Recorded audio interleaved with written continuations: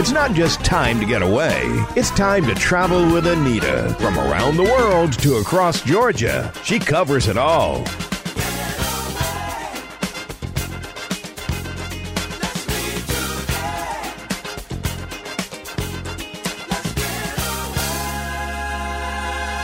Now, here's the host of Travel with Anita, Anita Thomas. Hello, hello, hello, and welcome aboard Travel with Anita and Friends. Now, where are you planning to travel? Do you have someplace in mind? Are you thinking of destinations nearby or off into the wild blue yonder? Now, for some of us, we have been staying close to home. I know that's me. I've been traveling a little bit, but close to home for the most part.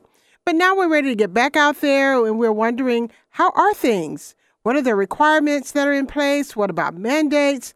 How can I easily plan for vacations without, that feeling of feeling super stressed with planning a getaway? Because getaways are supposed to, take the stress away. They're supposed to not be like work and day-to-day life. So today I have asked two of my friends to share how we can really jump back in some places that we can go. First, I have coming up Davy Sutton, who's the host of Go Explore. And later I have Heath Carter, who is with Coral Management, and they manage the Lake Blackshear, Georgia State Park, which is a resort. So I'm really excited to share that with you. And they're both going to share tips on their destinations and help us get back to, to feeling like we can really get booked. And later in the show, I'll also share two segments from my podcast, Quarter Miles Travel. Both of them have excellent ideas of destinations to visit and learn a lot more about some iconic figures. So more about those things a little bit later on. Let's start today with my conversation with Davy Sutton, where I asked her to get us some help and get us back on track, selecting and planning a vacation getaway. We're ready to go further than around the city and the state. We've been doing that for 2 years now. We're ready to go abroad. So what's open? Where can we go? Okay, so I'm going to first take you to the Southern Caribbean, to the Dutch island of Curaçao. Curaçao is a great place if you like adventures on land, in the sea, and it's also a great place to be like interacting with locals, and so you can get a good amount of cultural immersion there. And then next, I'm going to recommend people keep their eye on a place that they can check off their bucket list, and that's Fiji, because Fiji recently just reopened to Americans. And then finally, the place I'm in Cancun. Mexico has always been one of the easiest places for Americans to get to, and there aren't any entry requirements as far as testing right now. And so if you like the combination of the sun, the sea, the sand, let's see, tacos and tequila and the nightlife, then add Cancun to your list. Well, you know what, Davy? I love all of that. So I'm checking. And I love Fiji, but you're right. And Mexico's a favorite for, us folks here in the Atlanta area. But now, how should we plan? Because as I mentioned, we've kind of been sitting around. Some of us have gotten rusty. I've talked to a couple of people that have said, I'm a little rusty now. I'm not really sure about planning and how I should do it. So what tips do you have for us for making sure that we get those plans right? Yeah, I actually call that travel rusty. And even I, as, my job is to travel, when I was ramping back up, I was like forgetting something here and forgetting something there. But what you can do to kind of relieve some of the stress is try to book an all-inclusive experience. So there's a recent survey that said that 77% of those surveyed actually prefer an all-inclusive vacation. They believe it's less stressful. So I'm actually at an all-inclusive resort right now. I'm at the Wyndham Ultra all-inclusive resort in Cancun. It's a new brand of all-inclusive resorts for the Wyndham hotels, and it's at the upper mid-price range, so it's an elevated experience. Because you've probably been at an all-inclusive resort before and you haven't really been that impressed, and this is a new niche, a new lane for the Wyndham hotels to kind of fill that void of making all-inclusive really comfortable for your entire family. So this property in particular is so gorgeous. It's right on the beach. There's 2 pools. It's family friendly, so you can bring the kiddies. There's a water park, with a water slide and a medieval castle and a pirate ship. And then for adults, there's lots of things to do as well. They have activities that you can participate. So it's actually even a good idea for solo travelers because you can just come to the resort and then participate on one of the on-resort activities. And then every single night here, which is really fun because we're in Cancun, and part of Cancun's appeal is the nightlife and hanging out with everybody around town. But you don't even have to leave the resort. You can come and they have a nightly show every single night on property here. Well, okay, you've got me putting that top of the list. Everything you're saying, I'm really ready to go and do it right now, Davy.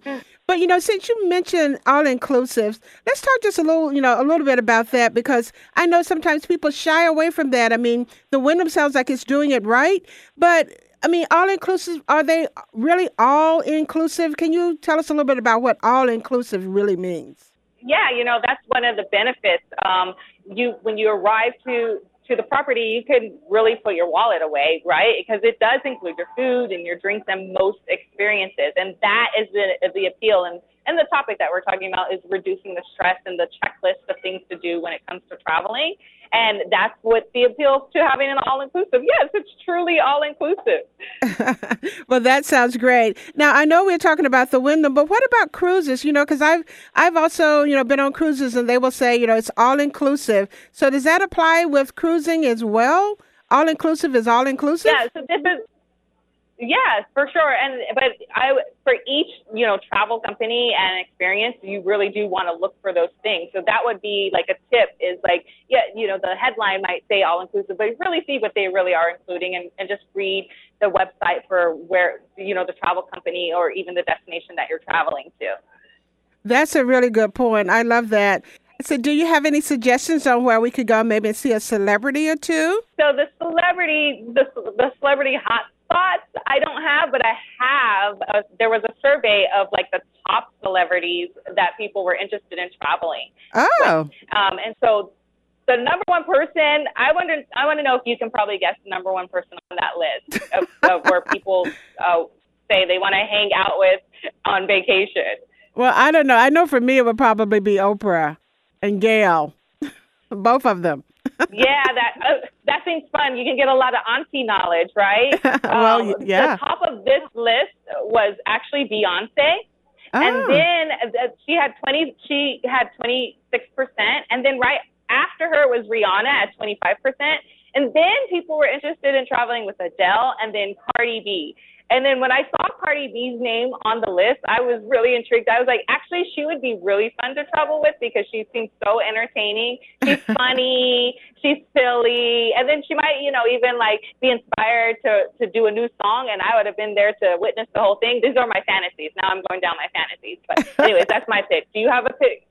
Well, I mean, I think I'd probably still go back to Oprah, but I love the Beyonce idea. I'm a big Beyonce fan, so definitely that would be high on my list. And it's like you said, it's like a fantasy because I'm sure if I was vacationing with them, I would be seeing them from afar.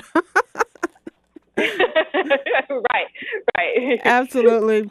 But now you have a travel show, so how can we find you, Davy, to just watch what you're doing and see what you're doing and where you're traveling to? Yeah, so to follow all of my adventures, go to @DavySutton on all social media. And then if you want to know more about the new Wyndham Ultra All-Inclusive Resorts, visit wyndham.com. Okay, I'm writing that down because I'm ready to book my trip. Thanks so much, Davy, for coming. And get back out there in the sun and fun. You're in the right place to do all of that. Yes. Yes, thank you. All right, thanks. Take care. Davy kind of got me thinking there, like what celebrity I would want to see on vacation? Well, she mentioned a couple there. I do like Beyonce, so maybe Beyonce. But like I said, I kind of think if I see a celebrity, they're going to be in one spot, I'll be in another spot. But hey, you never know. I ran into Anthony Bourdain one time on a trip and was able to have a little chat with him and actually get a picture. So you never know. So, hey, if you see a celebrity out there, be brave enough to go up and let them know how much you enjoy their movie, their song, or whatever it might be. But I'm still thinking that, Oprah and Gail would be my real choice because I've sailed with them and I know that they are a lot of fun. So I know what I would get on that vacation with a celebrity. But now when we come back, I have another destination to take you to, and it's not too far away. And how about golf lessons from a pro? How about that? Now, all of this will be right here on Travel with Anita, so you guys stay put, and I'll be back and tell you all about one of the Georgia state parks. We gone fishing instead of just a wishing. Lakeside views from your room, great fishing and boating. It's a state park with tons of fun. Welcome back to Travel with Anita and Friends. And I'm talking about our Georgia State Park, Lake Blackshear Resort. And today I have with me the Vice President of Marketing and Sales with Coral Hospitality, Heath Carter. He and I had a chance to sit down and chat when I was there at Lake Blackshear on a press trip, having a wonderful time. So I want to share this with you. It is about 10 miles off the exit, but it is a full-service resort, and I think you've gotten to see what that means here. It's a little surprising in a state park that we have so many things to do and the activities and here in a state park, but also the accommodations and restaurants. So it is a full-service resort. And let's talk a little bit about the accommodations, because you're right. I think when people think state parks, even national parks, they think camping. I can take my RV, or maybe I can bring my tent and put that up. But there are actual accommodations here. This feels like a hotel. Yeah, well, it is a hotel. We have lodge rooms. They were newly renovated in 2018. So they have, everything that you would get in a full service resort. We also have cabins on the lake that you can rent. We even have a campground. I think you saw that this morning. So the people that have their RVs that just want to get out a little bit and take their RVs out and get a campsite right on the lake, bring their boat. So they can do that also. So we have a variety, diversity of accommodations. And it is pet friendly, so for everyone who's loving traveling with their pets, kind of really picked up on that during the pandemic. Yeah. Bring the whole family along, including the fur babies. So pet friendly as well? Absolutely. We have accommodations that are pet friendly. I think in this day and age, everybody wants to take their pet with them, and we do have lodge rooms and cabins that are pet friendly. Now, some of the activities that you can do are things like kayaking and going out canoeing, but you also have a beach. We do. We have a beach here in Georgia on the lake. So we have a swimming area that you can swim in the lake that's cordoned off, a section of it, sand on the beach. So you can get that. But we also have a swimming pool, so people that don't want to swim in the lake can utilize the swimming pool at the resort. So both a lot of water activities with the marina. You can rent pontoon boats, rent fishing boats here. So if you don't have your own boat, you can come to the resort and rent half-day, full-day trips. Now, if I come and rent a boat, though, I've done a little bit of boating, but I'm a little rusty. Are you guys going to help me out? Oh, absolutely. We've got people in the marina that will show you how to take the boat out, all the safety things that you need to do, and where to go, and how to operate the boat safely. So not a problem. And the lake is beautiful, so that is definitely one of the things that people will want to do when they come here, is to get out on the water. Absolutely. Well, that's the showcase. I mean, it is a relaxing lakeside resort. All the accommodations have views of the lake. I think you saw that in our tour.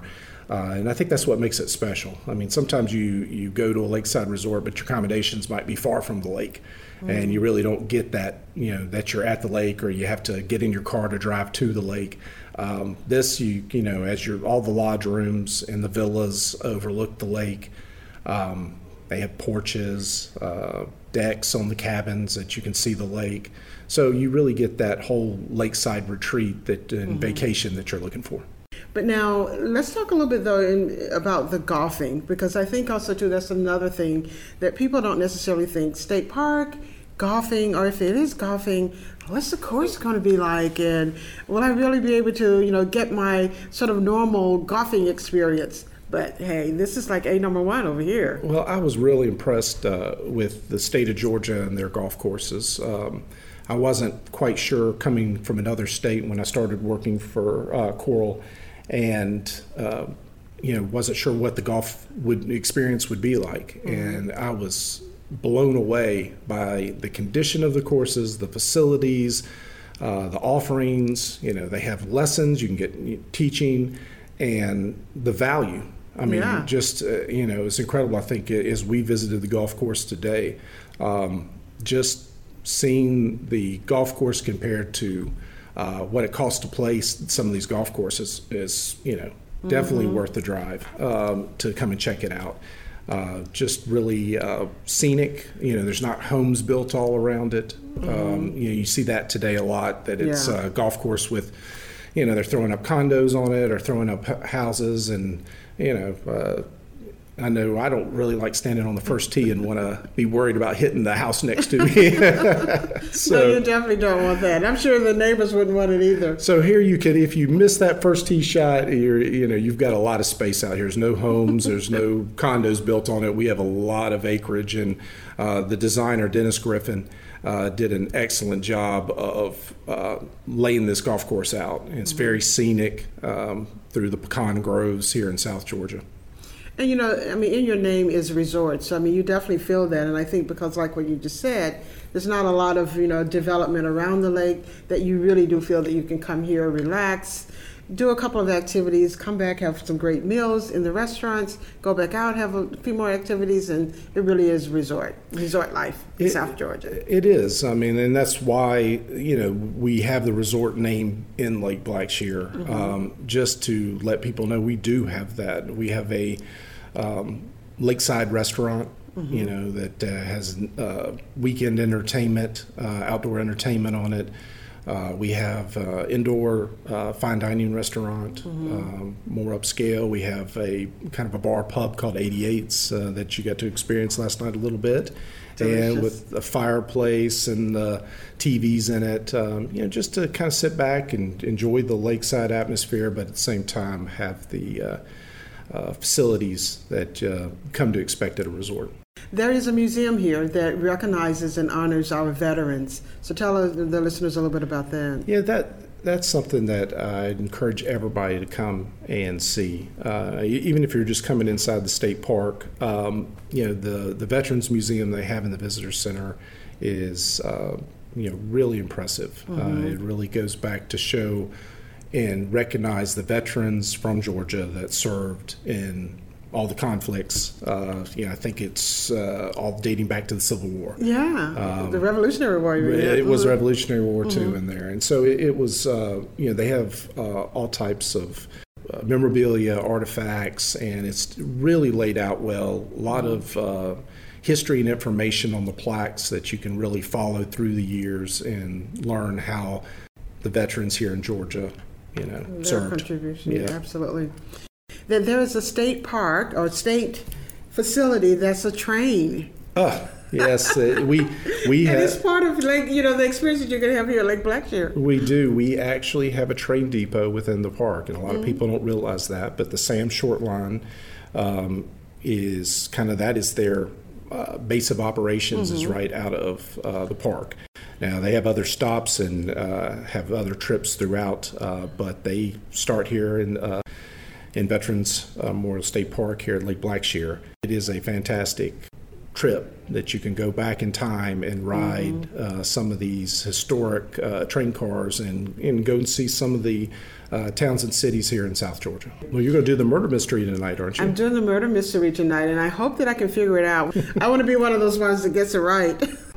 But now I know that the listeners are ready to come because I'm ready to come. I haven't left yet, but I'm ready to come back.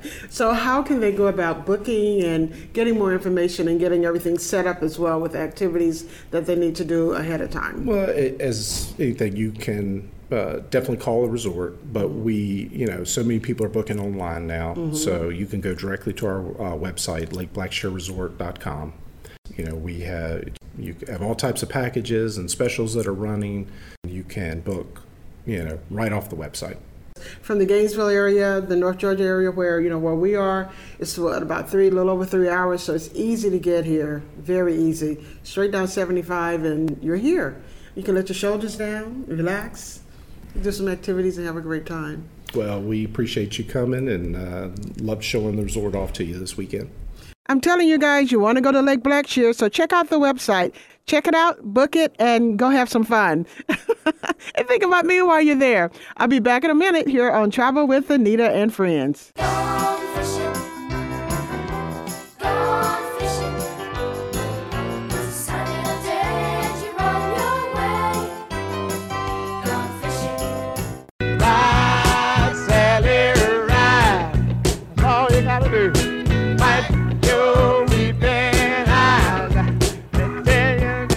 There are many places to go and check out history and iconic Americans who have made our country an amazing place to call home. And here on Travel with Anita and Friends, I want to share one iconic woman who created a slogan that we were all very excited about. Welcome back to Travel with Anita and Friends.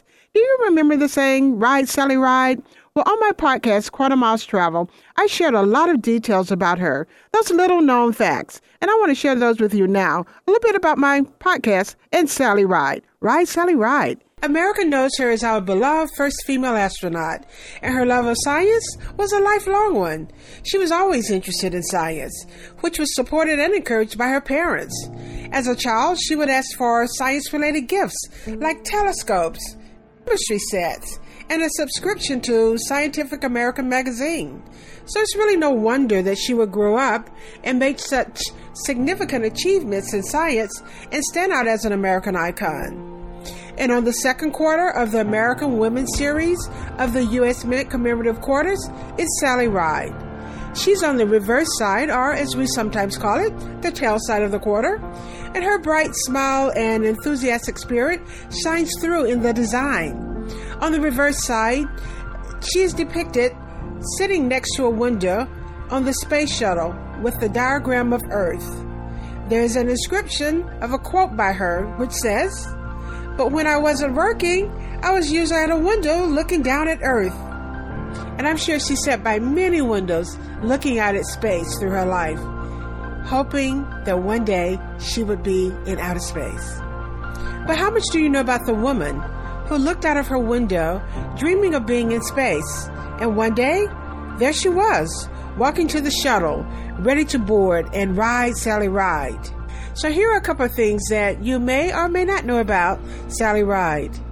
She was born on May 26 in 1951, and she grew up in Encino, California with her parents, Dale and Joyce Ride. She even had a younger sister, Karen, whose nickname was Bear. At the age of 9, she began collecting stamps, and she was particularly interested in stamps that featured astronauts. Now, little did she know that as she continued to collect these stamps all through her life, that one day she would actually be featured on a stamp. In 2018, the United States Postal Service released a forever stamp that featured Sally Ride. Now, one could also most likely guess that she would be a huge fan of Star Trek, the TV series. Watching, I'm sure, first dreaming, but then later having her own real-life experiences in space that she could share and she could talk about. Now, she loved to run. She also loved playing tennis, volleyball, and softball. She even won the Eastern Collegiate Tennis Tournament during her first year in college. And while attending Stanford, Sally taught tennis at a summer camp in Lake Tahoe and actually played in an expedition doubles game against tennis champion Billie Jean King when she visited the camp in 1972. King told Sally that if she worked really hard, she could become a pro player as well. Of course, Sally had other things on her mind. She would go on to earn her bachelor's degree in physics and English, and her master's degree in physics, and her PhD in physics, all from Stanford University. So again, you can see she loved science. And she was an avid fan of the LA Dodgers baseball team and dreamed of one day becoming a shortstop. But we know her life story took her on to become an astronaut. Her love life was not something that she shared so publicly. She was, as I mentioned earlier, the first to acknowledge that she was a gay astronaut. However, this didn't come out until after her death. She wrote in her obituary that her business partner and friend, Tam O'Shaughnessy, was also her life partner, and this was later confirmed by Tam and by Sally's family. Sally and Tam met when they were preteens playing tennis together. They initially became friends, and then eventually would later become life partners, spending 27 years together in total. She also did have a short 5-year marriage with fellow astronaut Stephen Hawley. Now, during her career at NASA, before she began flying in space, Sally became the first female capsule communicator, and in this role, she was responsible for talking to the astronauts who were on the space shuttle. She assisted with this for 2 missions, the STS-2 in 1981 and the STS-3 in 1982. During her astronaut training, Sally was required to fly as a passenger in a T-38 jet, which can travel at speeds up to 500 miles per hour and are known to fly upside down. Now, of course, you know she loved that thrill so much that she went on to obtain her pilot's license. Another way that we can also use her tagline, Ride, Sally, Ride. It's a perfect fit there, too. On June 18th in 1983, Sally became the first American woman to fly into space. She traveled aboard the Space Shuttle Challenger on mission STS-7. During this trip, she served as a mission specialist and was responsible for deploying and retrieving a satellite with the shuttle's robotic arm.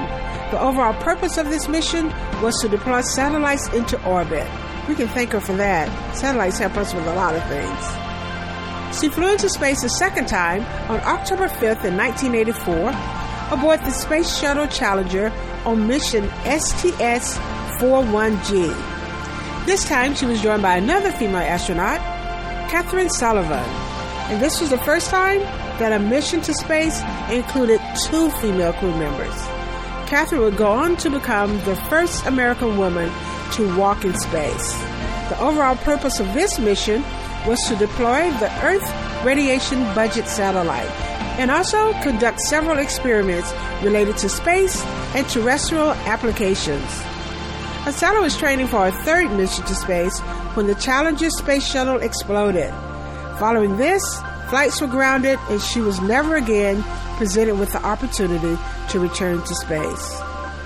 She was, however, recruited to serve as a member of the Presidential Commission for NASA and was tasked with investigating the 1986 explosion of Challenger. But she was also called upon again in 2003 to help with the investigation of the explosion of Columbia.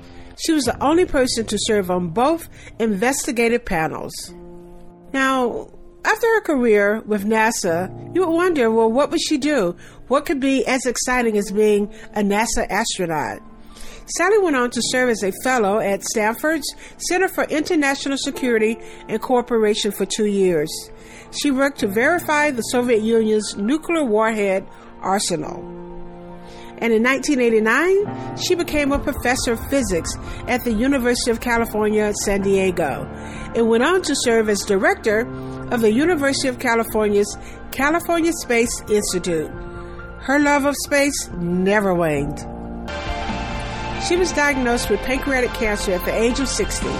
She fought the disease for 17 months before passing away on July 23, 2012. Sally gave so much to the field of science and left a legacy of reaching for the moon for little girls for years to come. And not just only for little girls, and not just for space. Her story inspires us all to set goals that are above the clouds and to set out to reach them. Look at it as though maybe reaching them one star at a time. Ride, Sally, ride. I can still remember the excitement and the thrill that we had watching Sally prepare and take that first step onto her first trip into space. You guys remember that? We were all sitting around the TV, excited, and we couldn't say Ride, Sally, ride enough. I mean, we were so excited about that. Now, if you want to find out more information, a trip up to D.C. to visit the Smithsonian's Air and Space Museum is where you can learn a lot more about Sally Ride and also learn a lot more about our air and space programs that are all around the U.S. that you can learn more about. You can visit their website at airandspace.si.edu. Now, I'll stop and I'll take a break here, but when I come back, I will visit with another place to learn about another iconic woman, Helen Keller. Now, if you know a little bit about her, I think we most do, about the water pump and how she learned to actually speak. But I'm telling you, if you guys want to know a lot more about her, you got to listen to the next segment, because I actually talk with someone at her birthplace as well as Perkins School for the Blind, where she attended. So I got a lot of details to tell you. So stay right where you are. I'll be back in a few minutes. You're on Travel with Anita and Friends.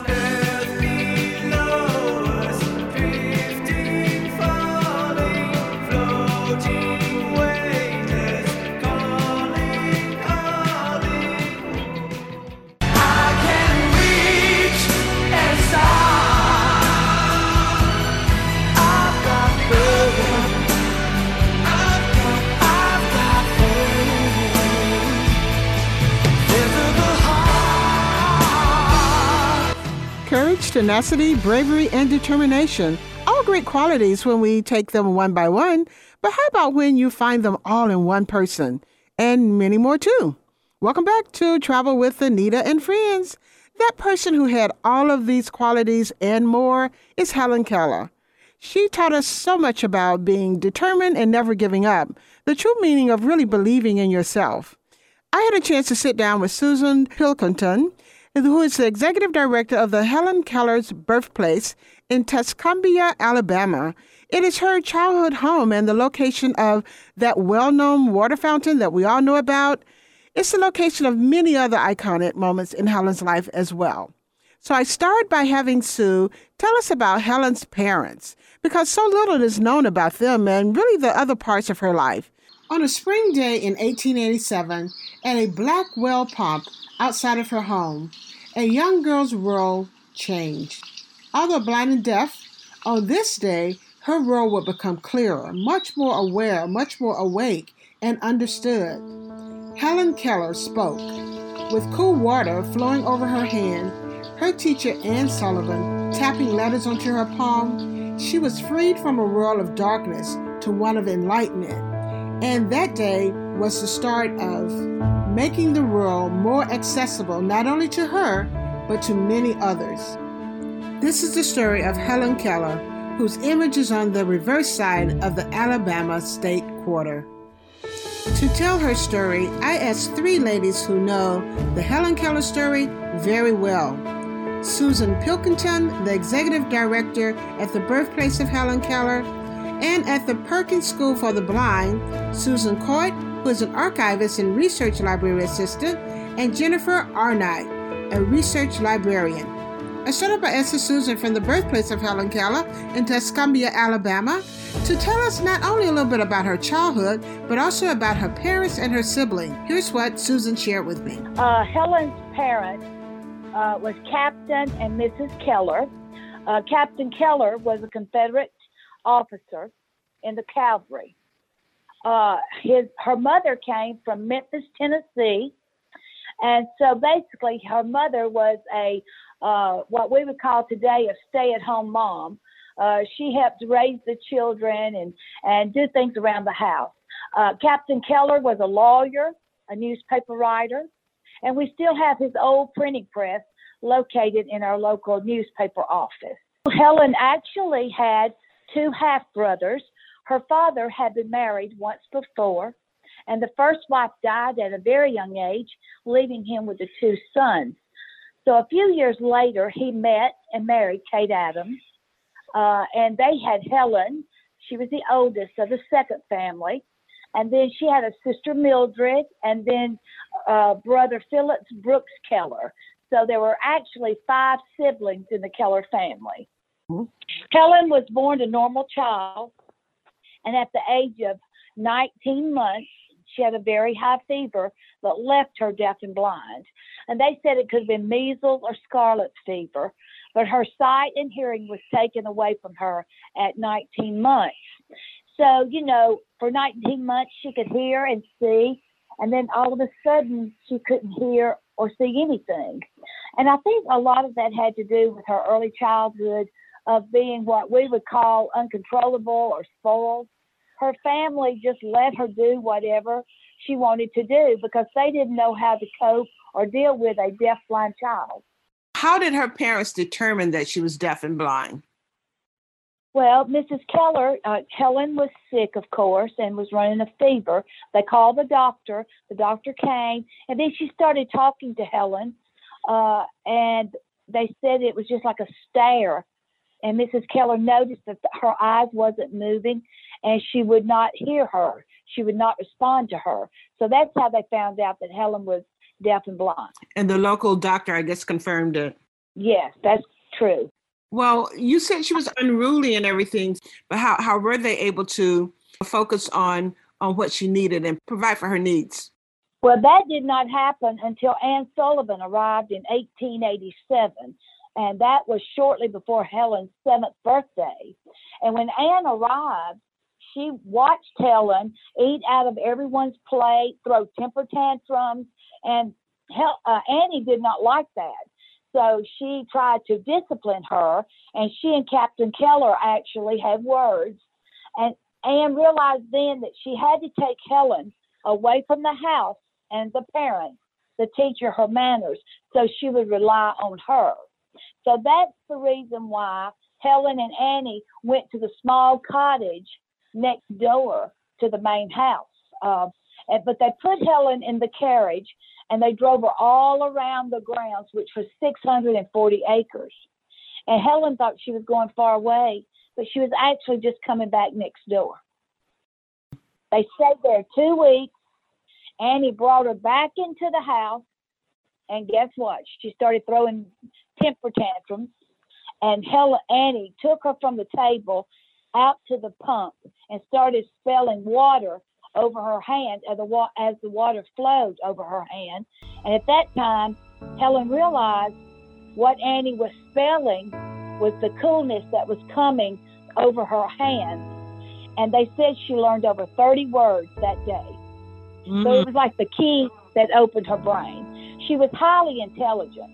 Mm-hmm. They said she had an IQ of 160. Annie certainly had her hands full, but I wanted to know from Susan if Annie was the only teacher that Helen had, or did she have other teachers as well? Annie Sullivan was her first teacher and the only teacher until they went to Perkins School in Boston. And many people asked, why did she go all the way to Boston? Well, Alexander Graham Bell told Captain Keller about Annie Sullivan, and that's how she came to Tuscumbia. And then there were no schools for the deafblind in the South. Now, we had the Alabama Institute in Talladega, but if in the 1800s, you had to be deaf or blind. You could not have both disabilities. So therefore, she had to go away to school. And so they went to Perkins School in Boston. Well, what was going on in Alabama at the time? What was Alabama and Tuscumbia? What was it like at that time? Yes, well, actually, Tuscumbia grew up around the Keller home. And, of course, Captain Keller, it was after the Civil War. And, of course, money was tight in the South, all over the South. And so they had to, plant the crops and harvest them. And they had to, everyday business. That's about what it would be in today's terms. We have about 11,000 now in Tuscumbia. That's our little population. Mm-hmm. But we have so much, not only in Tuscumbia, but all over Colbert County. We are the hit recording capital of the world, and people come here to record music. But, of course, that wasn't going on during the 1800s. But it was just more of a rural farmers, crops, and things like that. For a truly immersive experience into Helen Keller's life, visit her birthplace home in Tuscumbia, Alabama. I asked Susan, who is the executive director at the birthplace home, to tell us about the experience when we visit. The home was built on a Virginia cottage.